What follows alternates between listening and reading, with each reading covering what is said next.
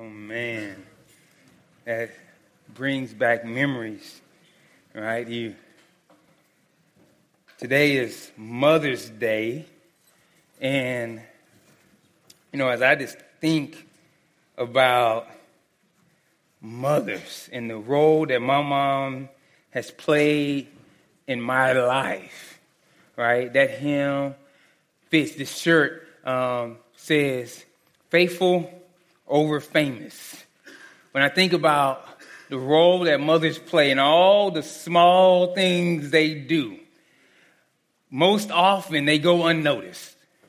Most often they get no praise. But man, I tell you what, when you think about your mother in your life, most of us can say that she's been faithful. That she serves in spite of. That she loves.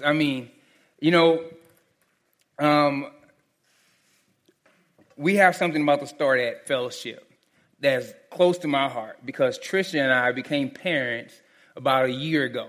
May 4th was the anniversary of us getting our 3 little ones. Now, we went on a crash course, and I don't highly recommend all the rest of y'all go in and start with 3 toddlers at once. The tears that we cried over this last year hadn't all been in joy. There's been some frustration. There's been some exhaustion. There's been some heartache. I tell you what, moms, daddies too know that feeling of going to daycare and they're like, your kid bit again today. Like, we just had to talk. What's wrong with you? We feed you at home. We got mac and cheese. What are you doing? And so, but Fellowship is getting ready to start a foster and adopt ministry. And so there's a group, their first meeting, they're going to have an info meeting. It's going to be on Sunday the 27th from 2 to 4 at the Urish campus over in the fireside room at the Urish campus. And I want to invite you to be a part of this, not just if you're thinking about fostering or adopting. It's not just for that. Not whether you're thinking about domestically or internationally, not just that. But also, if you just want to know ways of how to support and love on families who foster and adopt. One of the things that we have here, we say that no kid who walks through that door is parentless. We say there should be no orphans who walk through that door because every kid that walks through the doors of Fellowship Highcrest is now our kid. It belongs to us. And so this is a way to love on families. There's some tangible ways. When a family is open to fostering, there's a lot of times where they get the call in the middle of the night and they need diapers, they need clothes, they need strollers, they need baby carriers, Trisha and I, we had all these toys and we had no pacifiers, we had no bottles, we had nothing. And we were like, man, we ready to love on these kids. And they got there and they were screaming. We were like, what were we thinking? And so this is your opportunity to find out more about that. And so we hope that some of you can be a part of that is a way that maybe God is calling you to serve the body. And it's a very needed thing. It's at the point that both in Texas and in Kansas, the head of those departments are reaching out. They're sending out special messages to the churches saying, please get involved. Did you know that some states, and I'm going to move on here, but some states have it in their law that once a kid is adopted and you write him into your will or her into your will, that you can no longer take them out? If that is not a picture of what it means to be adopted into the family of God, then what is? Once you are adopted in by the blood of Jesus Christ, you can't be taken out of the will. How much of a picture of what it means to be adopted into the family of God is it to care on orphans? So I hope that you're a part of that. I want to say Happy Mother's Day. If you haven't heard it before, we have a special lounge set up for all ladies, not just mothers. And so if you didn't get a chance to go by that before service, we offer you that to you after service. We hope that you can take advantage of that. And it's set up just for moms. There's some mocktails in there. There's some some truffles in there. There's some special cupcakes. And I didn't even use pastoral privilege to taste any. As my wife crossed her legs and ate. And I was like, what flavor is that? And she wouldn't even tell me. You see how we get treated? Just think about the music, right? I'll always love my mama, and father was a Rolling Stone. It just displays once again. So, if this is your first Sunday being our guest, we want to welcome you here. And as we go throughout the sermon, you'll see some page numbers on the screen. Those page numbers correlate to the Bibles that are in your seat.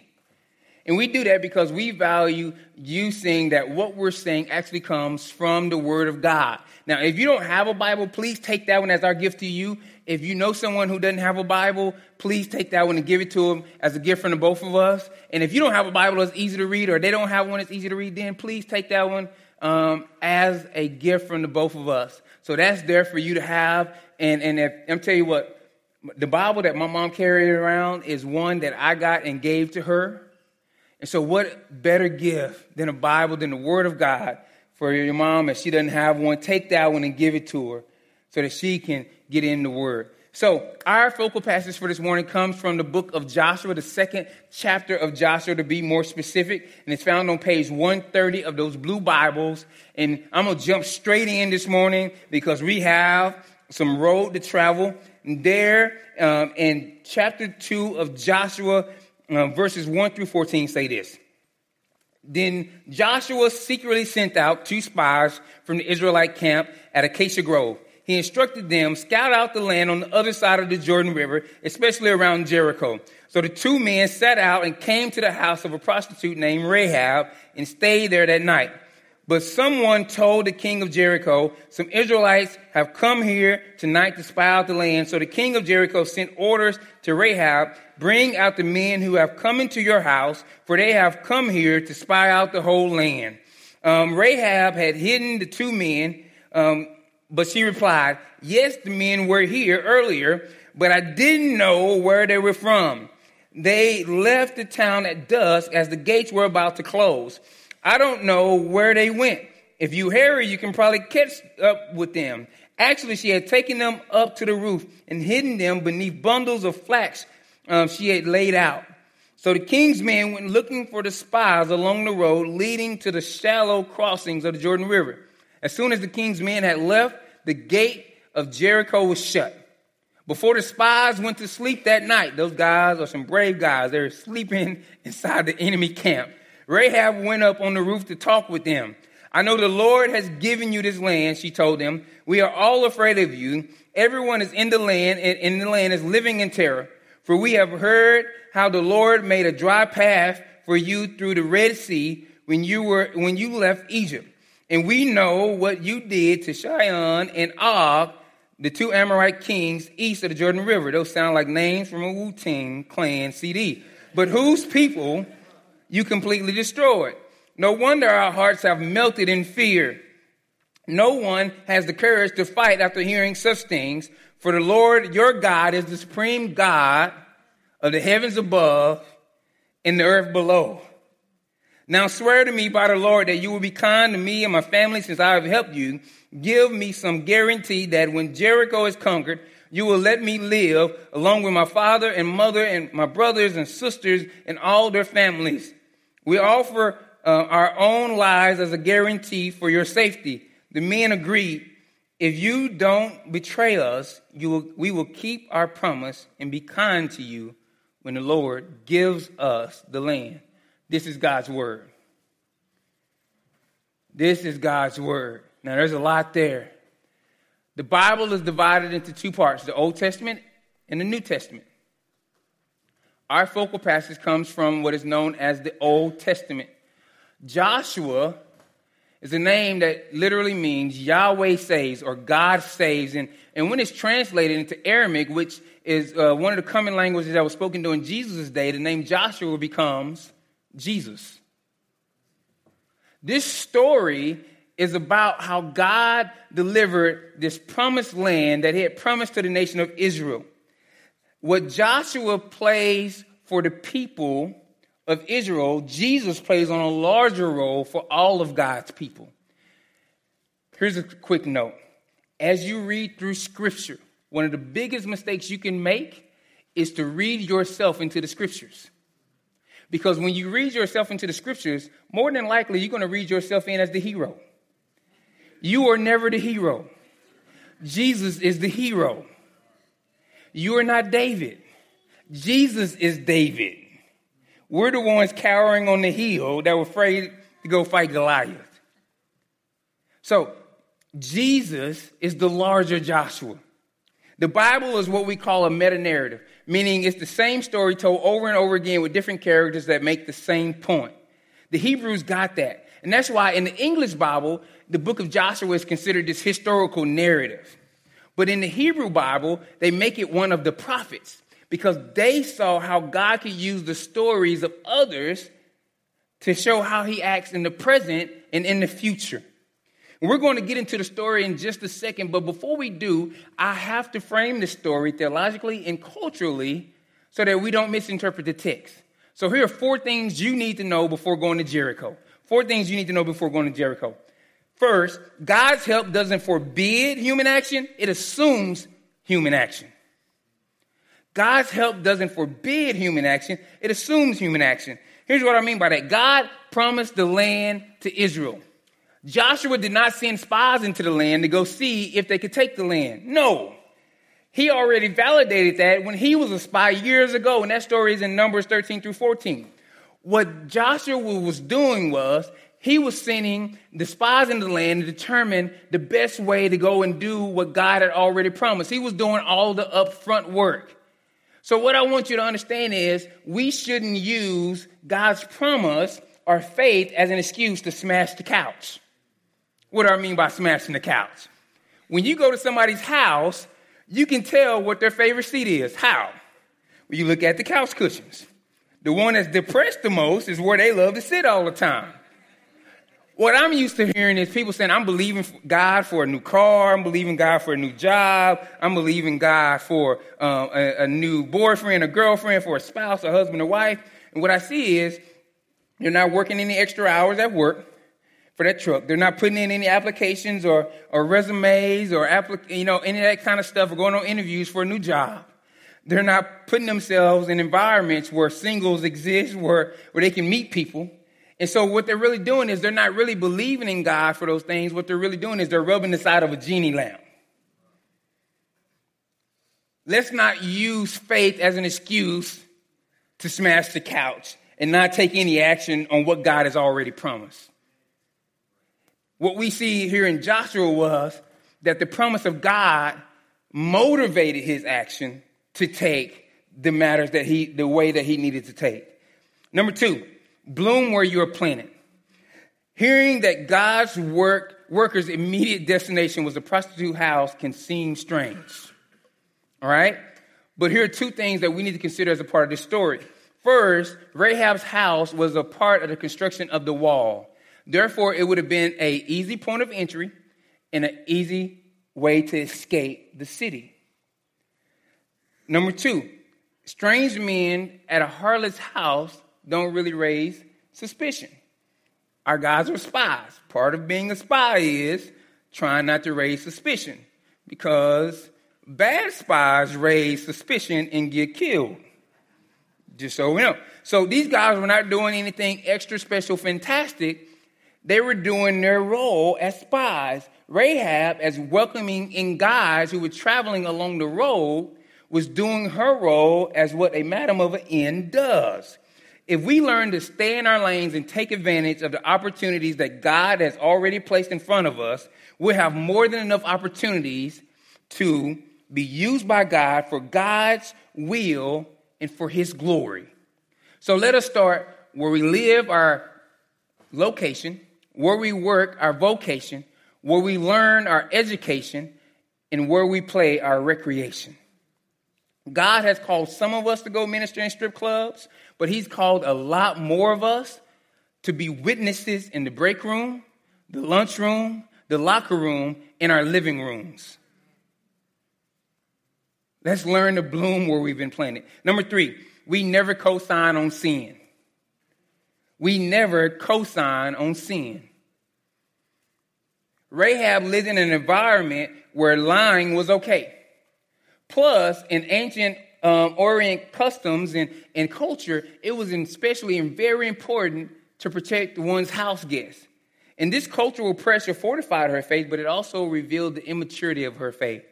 Her act being counted as righteous by God was not God condoning or approving her actions. It was God showing mercy.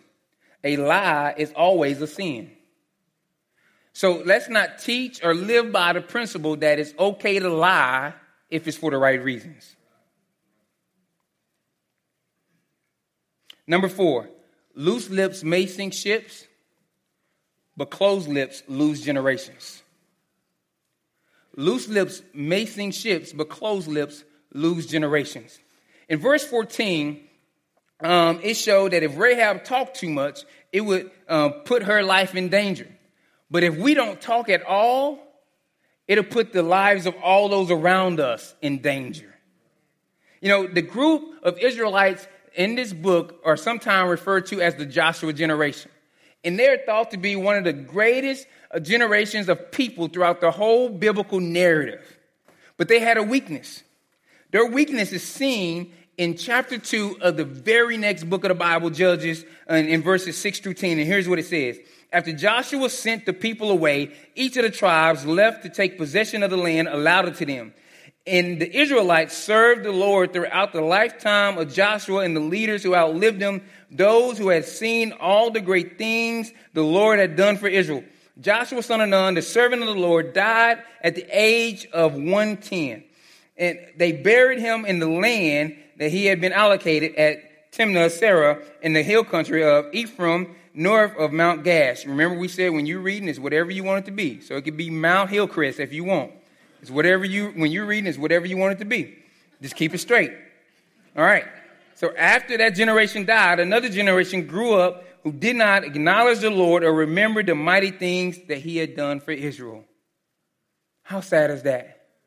They were so busy achieving their goals that they forgot to disciple the generation that came behind them, their primary goal. Let that not be the case for us. Let us not be so busy achieving that we forget to disciple and share the story of what God has done in our lives with the generations to follow. But let's be honest. There are a couple of reasons why this story is hard to swallow. First of all, it makes reference to a God who seemingly controls all things. The story has a holy God partnering with sinful men to accomplish his purposes. And then the people who this holy God chose to partner with chose to partner with a prostitute. Now, don't you think that if God existed and he was holy, if he would ever lower himself to partner with fickle man, that he wouldn't tie his story or his purpose to someone with the reputation of a prostitute? And if we're honest, there are probably people that know your past who have trouble believing where you say that you are in your relationship with God right now for some of the exact same reasons. So to help us better understand how God uses someone with a past reputation, I've invited my friend Eddie Witt to come up and share his story with us. Would you please welcome him up?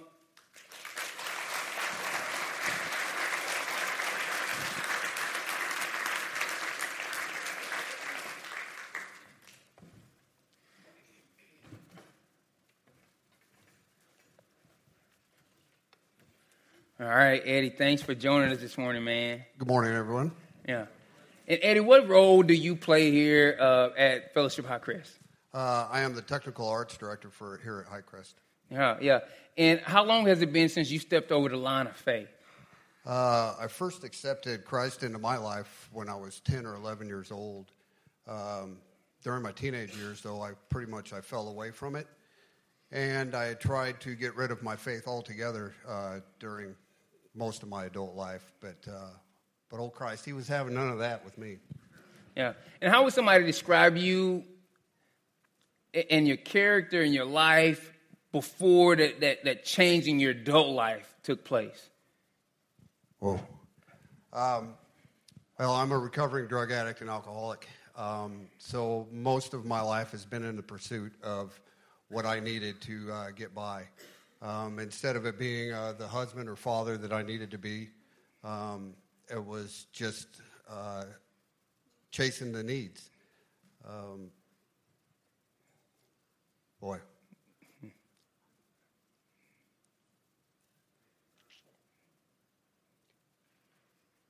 It's been over 3 years now, and it's still pretty tough and emotional for me. So, I love you all too.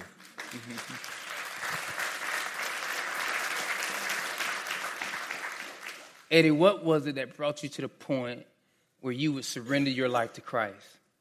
Oh, I remember the day. It's the day that Gina looked at me, and I saw a look on her face that day that I've never seen before, and I never, ever want to see again. And when she told me just to flat get out, she was done. She was through. And for me to take my dirty butt, hit the curb. And it was the day I stepped into rehab. I knew that I sat outside of rehab, and I drank a bottle of whiskey and chased it with a 6 or 12 pack of beer. I was either getting up the nerve to run away, or I was getting up the nerve to walk in. And I actually got up the nerve to walk in. And when I went in and got all signed in, I went into detox. And the first thing I did is I dropped down on my knees and I said to Jesus that, you know, I cannot go through this alone. That was the second time in my life Jesus ever spoke to me. And I heard the words as clear as day. That all those years that I was trying to push him away, he never left me. He was always there for me. Man, we're glad you took that step. And was there someone who made taking that step easier? And what was it about them that maybe helped you take that next step with God? Well, Jonathan, during that time, there was no one. I had exhausted all of my friendships. When the day I checked in was the day I was the most alone in my life. And I knew that it was going to be me and God that walked that walk. I didn't know that I would have a place when I was getting out of rehab. It was just a couple of days before I got out of rehab that Gina came up and said that she would take the chance on me. And so that is when she stepped back in and started walking the walk with me. But during the initial period it was me. And are there some people in your past who haven't seen you in a while that maybe struggle to believe where you're at now and how your life looks? Or they're surprised and maybe say, man, I'm surprised, Eddie, when you walk into the church, the building don't fall in on you kind of thing. And so... You know, with today's day and age, with social media the way it is, a lot of those people have been able to keep track of me that way. But with my past, there's a lot of people in my past that I choose to stay far, far away from. Is not saying that they're bad people; they just haven't found the right path yet. If they wanted to follow that path, I would be there to lead them. But I need to stay away from that group. And are there any of those people that you pray for on a regular basis, hoping that and wishing that they could find and have the relationship that you have with God now? Oh, there's dozens of them.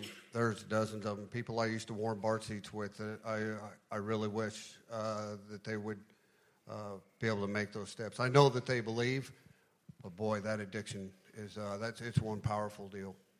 Yeah. Now, Eddie, one of your most noticeable traits is the tattoo on the back of your head. And I remember a couple of weeks ago on social media, I saw that you were getting some tattoos changed, and I'm considering getting a tattoo myself. I'm trying to decide what I want. And but why leave that one? And does that one have any special meaning? And if so, then what? Oh, absolutely, it's got special meaning. The meaning of Christ giving everything for me is powerful. It's unbelievably powerful. The 2 times in my life that I've heard words spoken to me from him have just it's amazing. And what a great conversation starter, you know it? Who else has got a crucifix that's tattooed on the back of their head? Yeah. And bro, I'm glad that you have allow God to use your own version of what it means to be unashamed, to continue to share that story. And how has the trajectory of your family changed, though, as a result of you now walking with Christ, though? I'd love to sit here and tell you that it was an overnight change. The day I sobered up and got clean, that everything was all hunky-dory, but it wasn't. It's been a very long, long road for my family and for me. But they can see me for who I am now, and I have 2 teenagers at home, and my patience is a lot better than what it used to be. I was a happy drunk, but I was one mean SOBER. When I was sober, it's when I was mean because I needed the drugs. So that when it's building relationships with the boys and with Gina again, something that we never had. Yeah. And so how's God using your current role here with Fellowship Highcrest for his glory and to help others take their next step? Oh, man. I use Christ in every aspect of my life now. I try to always put him first. In the forefront of my life, I bring him to work, preach at work, try to get people to come, just mentoring here. Every aspect of my life, Jesus first. Our motto, I mean, it goes back to it, to help people find and follow Jesus Christ. Yeah. Some of y'all guys don't know, but as we were preparing to launch Fellowship Highcrest, Eddie would get off of work each day. And he would come and work into the wee hours of the morning, running all the cable and all the different things, getting the screens and all the lights and everything, helping those get set up because of this chance. And he offers opportunities for people to come and join the Take Arts team and to serve in that manner and to train them. Eddie's here pretty much every Saturday helping to set up and get things ready. But Eddie, just one more question for you. Today is Mother's Day. Anything you want to say about how Gina supported you along this journey and maybe more broadly the power of a wife's influence in her husband's life? Well, she has been with me for 23 plus years, that including dating time. So she's put up with a lot. The last 3 years since becoming sober, building the relationship, she's been very supportive over everything. So she has been everything to me. I mean, I love you, baby. You know that. I love you. All right. Well, Eddie, thanks for your vulnerability, man, and your candidness and sharing your story. I want everybody give Eddie a hand.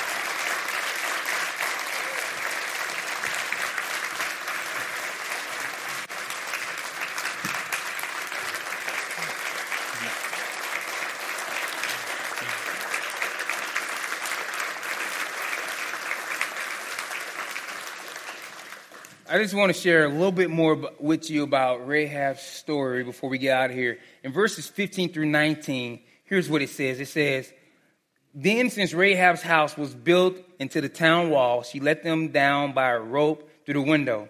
'Escape to the hill country,' she told them. 'Hide there for 3 days from the men searching for you. Then when they have returned, you can go on your way.' Before they left, the men told her, 'We will be bound by the oath that we have taken only if you follow these instructions. When we come into the land, you must leave the scarlet rope hanging from the window through which you let us down. And all your family members, your father, your mothers, brothers, and all your relatives must be here inside this house. If they go out into the street and are killed, it will not be our fault. But if anyone lays a hand on people inside this house, we'll accept the responsibility for their death.'"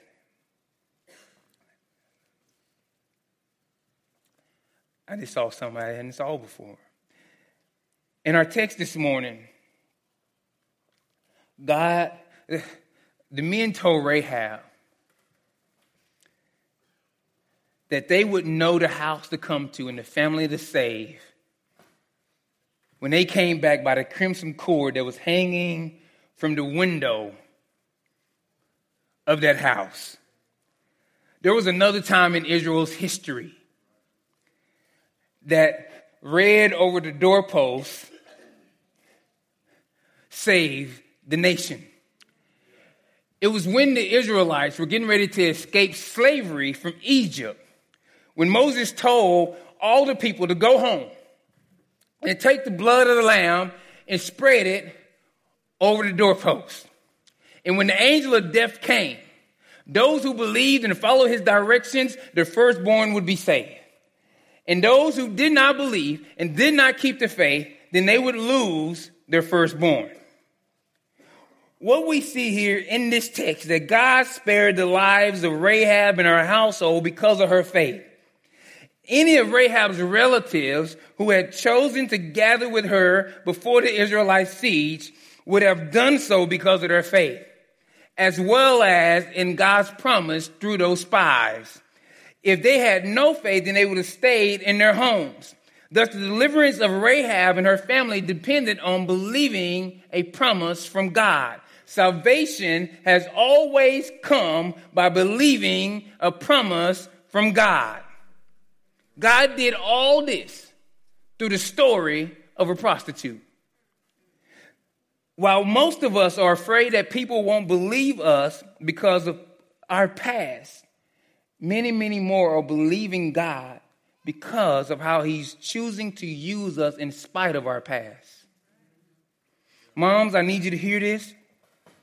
Ladies, if you're not moms, I still need you to hear this.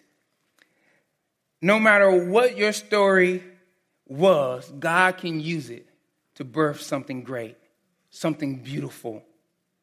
Not only did Rahab's family status change, but the direction in her family history changed forever because of her faith. What do I mean? Rahab's family was allowed to live amongst the Israelites. And they became like a part of the Israelites.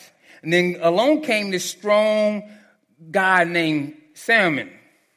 And Salmon married her even though she had a bad reputation as a prostitute. And he loved on her when no one should have loved on her. And they had a son named Boaz. Who was Boaz? Boaz was Ruth's kinsman redeemer. Ruth was another Gentile who was among God's people, who shouldn't have belonged there, who everybody else had given up on, they didn't care if she lived, if she died, if she got food, if she starved to death. But Boaz took her as his wife. Now, what would give him the kind of character to do that? I would bet all the money I had in the bank it was because his parents told him their story. What I'm saying is this. Ladies, stop worrying about your past and focus on how God is equipping you to send out a few more Boazes into this world. God may not send you a Boaz to be with in a relationship, but he may be giving you the opportunity to send out and raise up a Boaz. A couple of more generations down the line, we get to David. Another generation down the line, and we get to Solomon. A few more generations down the line, and we get to Jesus. There are 5 ladies that are found in the genealogy of Jesus that is found at the beginning of the Gospel according to Matthew. That's at the beginning of the New Testament. Here are those 5 ladies. You get Tamar, who was a widowed daughter-in-law, who had to disguise herself as a prostitute to get her father-in-law to do what he was supposed to do by her. Then you get to Rahab, who's a prostitute and a Gentile. Then you get to Ruth, who's a widow and a Gentile. Then you get to Bathsheba, who was a BC victim of the Me Too movement. And then you get to Mary, an unmarried teenager who got pregnant while engaged. God has a knack for taking unlikely stories and using them for his glory. The telling of your story won't so much depend on where you start, but to whom you entrust your heart. Just like in the story of Rahab and these 4 other women, ladies, if you are willing to put your trust in Christ, God can use your faith to save not only your household, but to also give birth to something so much greater. Put your bottom dollar in Christ. Put your faith in him. Through these imperfect women, God birthed our perfect Savior, fully God and fully man. And he came and suffered in every way that we might suffer so that we can be fully known and fully loved by the God of the universe. He came so that we can be redeemed completely. I hope that you enjoyed some chocolate today. I hope that you got cards today. I hope that you got some flowers today. But I hope that you don't leave here today without taking advantage of the opportunity to be fully known and fully loved by the God of the universe. The way you take advantage of this offer is by doing what we call stepping across the line of faith. You step across the line of faith by understanding that God is holy and we are not. And when we were at our worst, Christ sent his son to die for us. He was hung on a cross and he was buried in a cave, much like the ones that those spies hid in. And 3 days later, just like those spies that came out of those caves in 3 days, he came out of the grave and led the greatest siege against the enemy that's ever been known. He defeated death, the grave, and sin. And he won. And because he won, everyone who puts their trust in him wins. Are you tired of losing? Are you tired of trying to hide your past and cover it up? Join the winning team, where the only reputation that matters is the heroes and not ours. His name is Jesus, and you join his team by putting your trust solely in him. Do it today.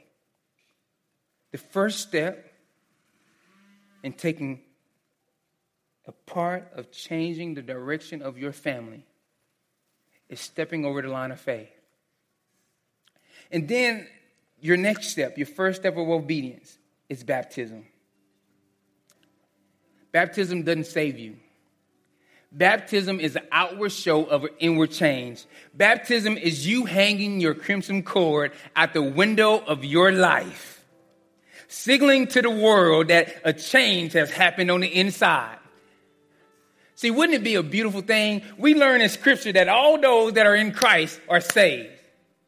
We get another picture of everyone who was in Rahab's house who had hung the crimson cord outside the window would be, come on now.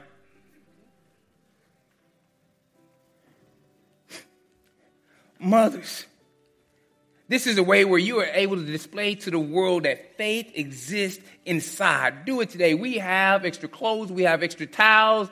And there will be someone standing at the door back here as we sing this song after our close, where we can get you handled. And you can say that it happened today, on Mother's Day 2018, that you let your cord hang down out the window for the world to see.